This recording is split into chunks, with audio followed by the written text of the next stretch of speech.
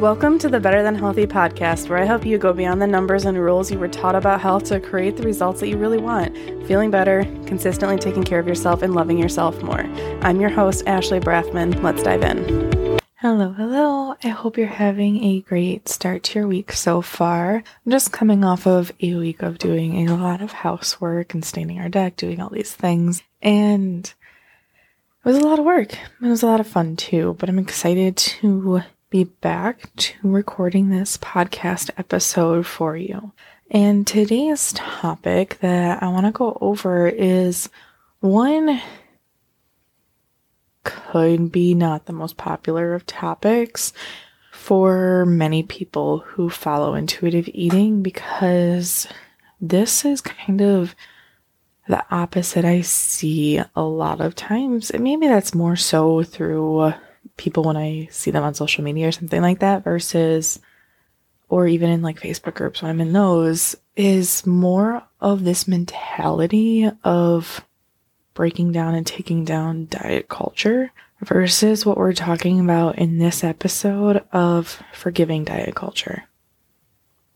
And yes, there is a side to this discussion of if there is something like bringing awareness to it, whether that is comments from other people that aren't the most useful when it comes to commenting on other people's bodies or their food intake, all these different things. But that can become such a point of focus, or a point of focus of kind of trying to attack the dieting and health culture that exists.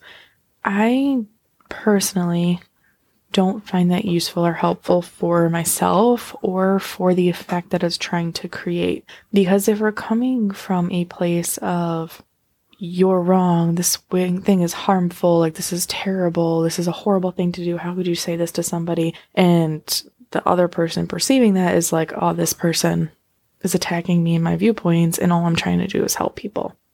Because that's one of the things that I firmly believe, is that so many people, when they are giving these tips and these pointers to be healthy, it's from this place of wanting to help people. And I can even speak this from personal experience, because in my time before I found intuitive eating personally, I gave a lot of the tips that I talk about now as not providing the effect that I thought they were, of like, oh, keeping the temptation out of the house, don't allow yourself to have it, and then you won't be tempted, and then you won't like mess up your diet. Like all these helpful tips that seem like they're productive to helping to reduce overeating and obesity and all these things that I were taught and believed were harmful.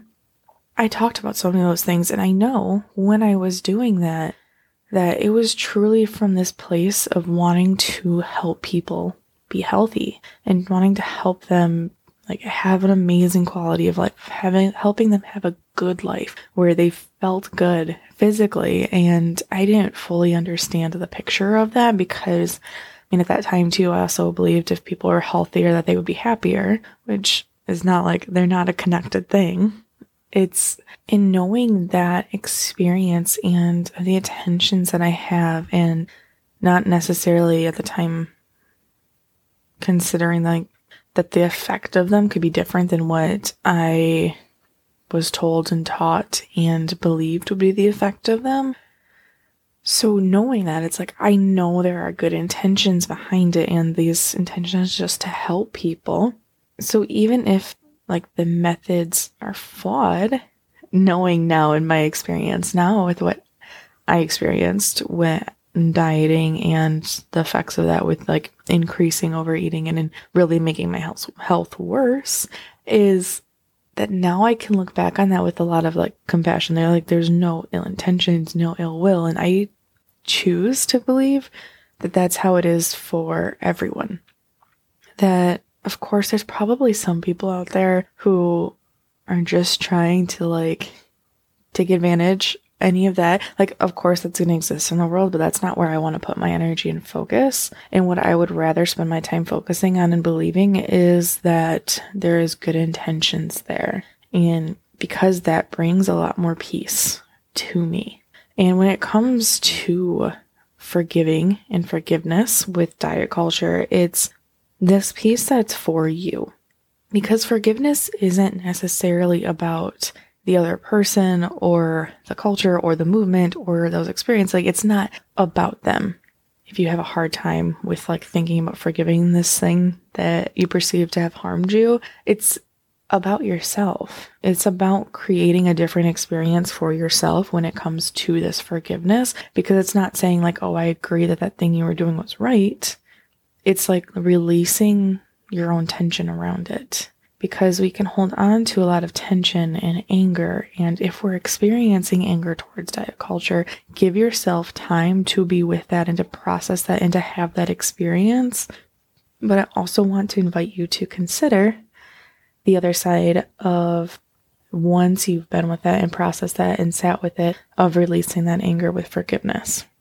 Because when we can do that, that's when we can truly release those past things. Because one of the intentions I have for myself and for my clients, and obviously I'm a little bit more involved with it because I continue to teach on these different topics and the sides of it, but is bringing food and health to this place of normalcy, where we normalize not struggling with it, where we normalize not fighting. And because that's what a lot of dieting felt like for me, was I was fighting with myself. I was fighting with the side of me that was weak and had no willpower and might mess it up or might create bad health for myself, and the side that celebrated changes in weight and celebrated those behaviors in other people and in myself. And then a side of me that just was miserable and hated it and wanted to be perceived as being healthy and good and successful. And so it was this constant battle where it's like, if we can release that fight, because there was a time where I felt really angry towards diet culture, where it's like, oh, I can't believe I did this. I can't believe we're teaching this. Like, so harmful. We're so bad. Like, all of that. It felt like more of the same struggle, just a different context to it. And that was not the experience I decided I wanted to continue to have. And because it just kept me entwined with it, versus allowing me to move past and through to a place where like food is just food.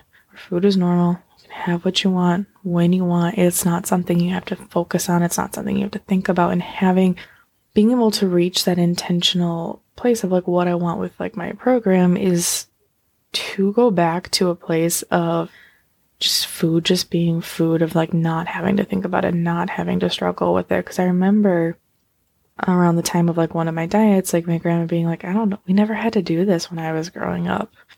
Being able to be in that place where it's like, it's just not even something we have to think about would be ideal, of just like, we just focusing on the things that make us feel our best, the things that are self-care for us and help us to feel our best. If we can just put the emphasis on that and continue to grow that, versus the comparing and all of these things that are somewhat things that our brain just wants to do, because it's just like part of how it evolved in the nature of it, of like wanting to do those comparisons or to look out for danger and things that could be harmful, is switching to more of that focus on like, I don't have to protect from this thing.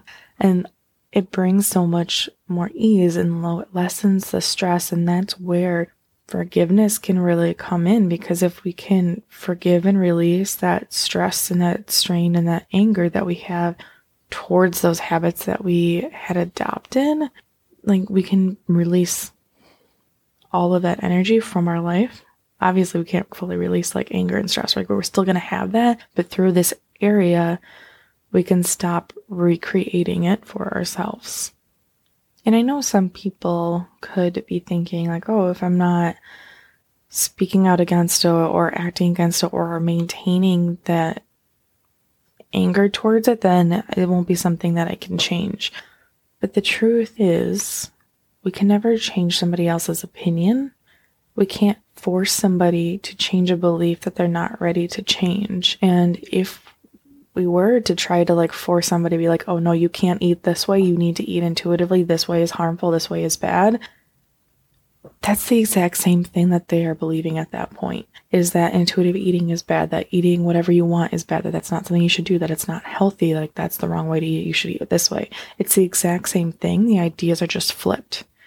It's just like my way is right, your way is wrong, or the other way around, of like them believing their way is right and then your way is wrong.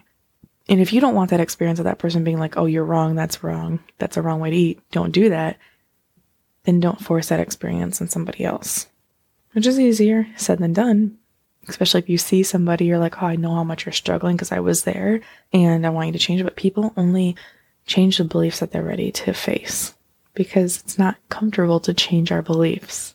That's where we can't force change when people aren't ready for it. And I think one of the best ways to change something is just to live the way that you want to live, and people become curious about that if they see it being done in a way that is so easeful and nice and full of more abundance versus that way. And then that brings more curiosity to it and allows people to explore at their own pace versus somebody trying to force an idea on them. And so I don't even think that approach of trying to attack diet culture works, because it just brings up more defensiveness. Just like if somebody tries to attack the way you're doing something, it brings up more defensiveness. And that's another reason why I bring in the forgiveness, because a part of that too is like, yes, helping other people, but you want your experience your experience is the only experience you experience.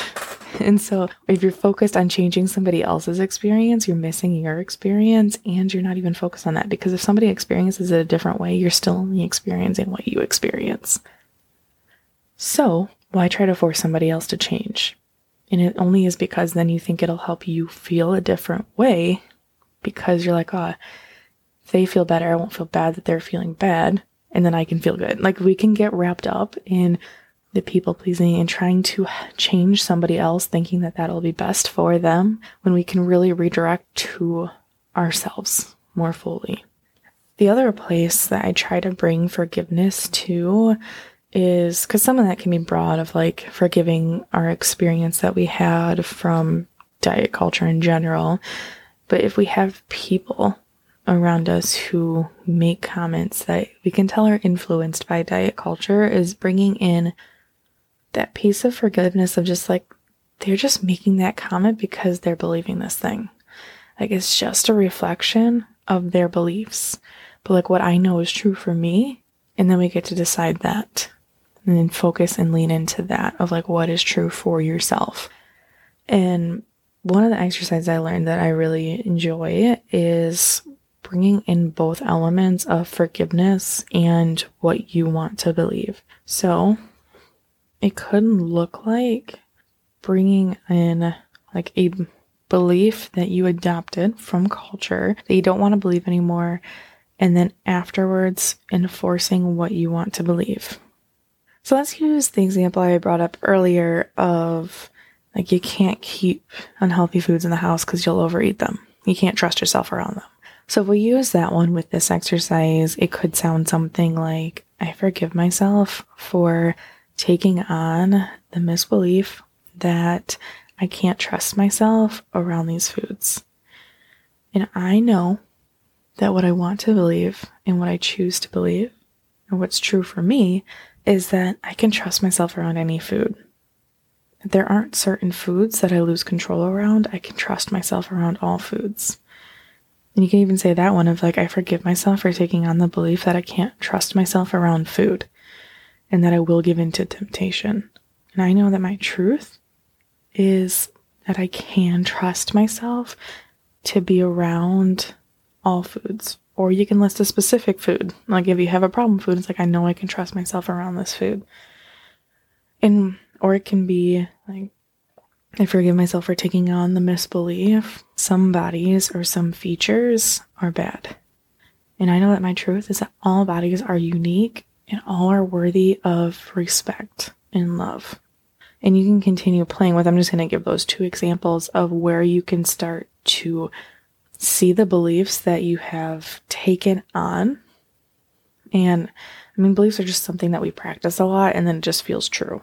And we can then challenge those and decide if there's something else that we truly want to believe instead.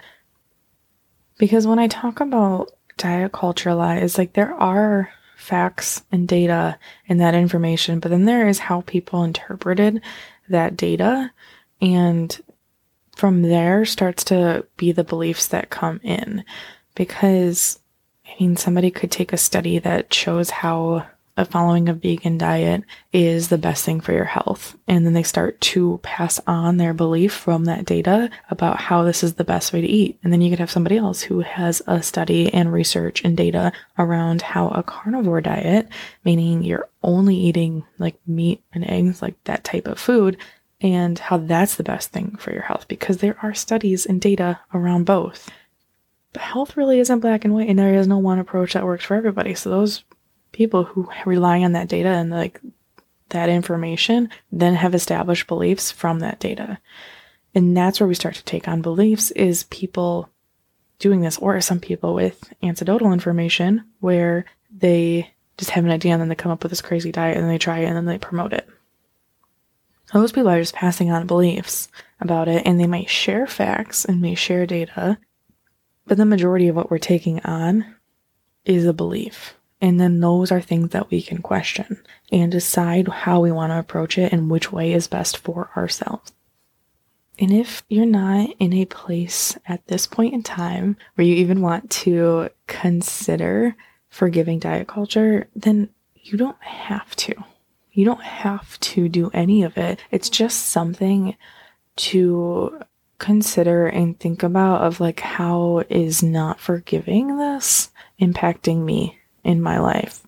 Because it could be that it's having a negative impact that is affecting you, that you don't want to continue eventually, but still, of course, processing and working through any anger, any emotions, any of that you have there, and making sure that you're ready for this step, because you don't want to try to force yourself to it and then not deal with and process the anger or sadness or whatever it is there, and making sure you're bringing that forgiveness to yourself as well. Because that's why those forgiveness statements are about forgiving ourselves. Like, you can also do like, oh, I forgive that experience and take external, but it really is about how it's impacting your experience. All right. That's this week's episode. Thank you for joining me. Thank you for listening to this episode of the Better Than Healthy podcast. If you want to learn to trust yourself around food so you can stop overeating and feel more comfortable in your body, I want to invite you to join my coaching program. Come visit me at foodpeacenutrition.com to learn more.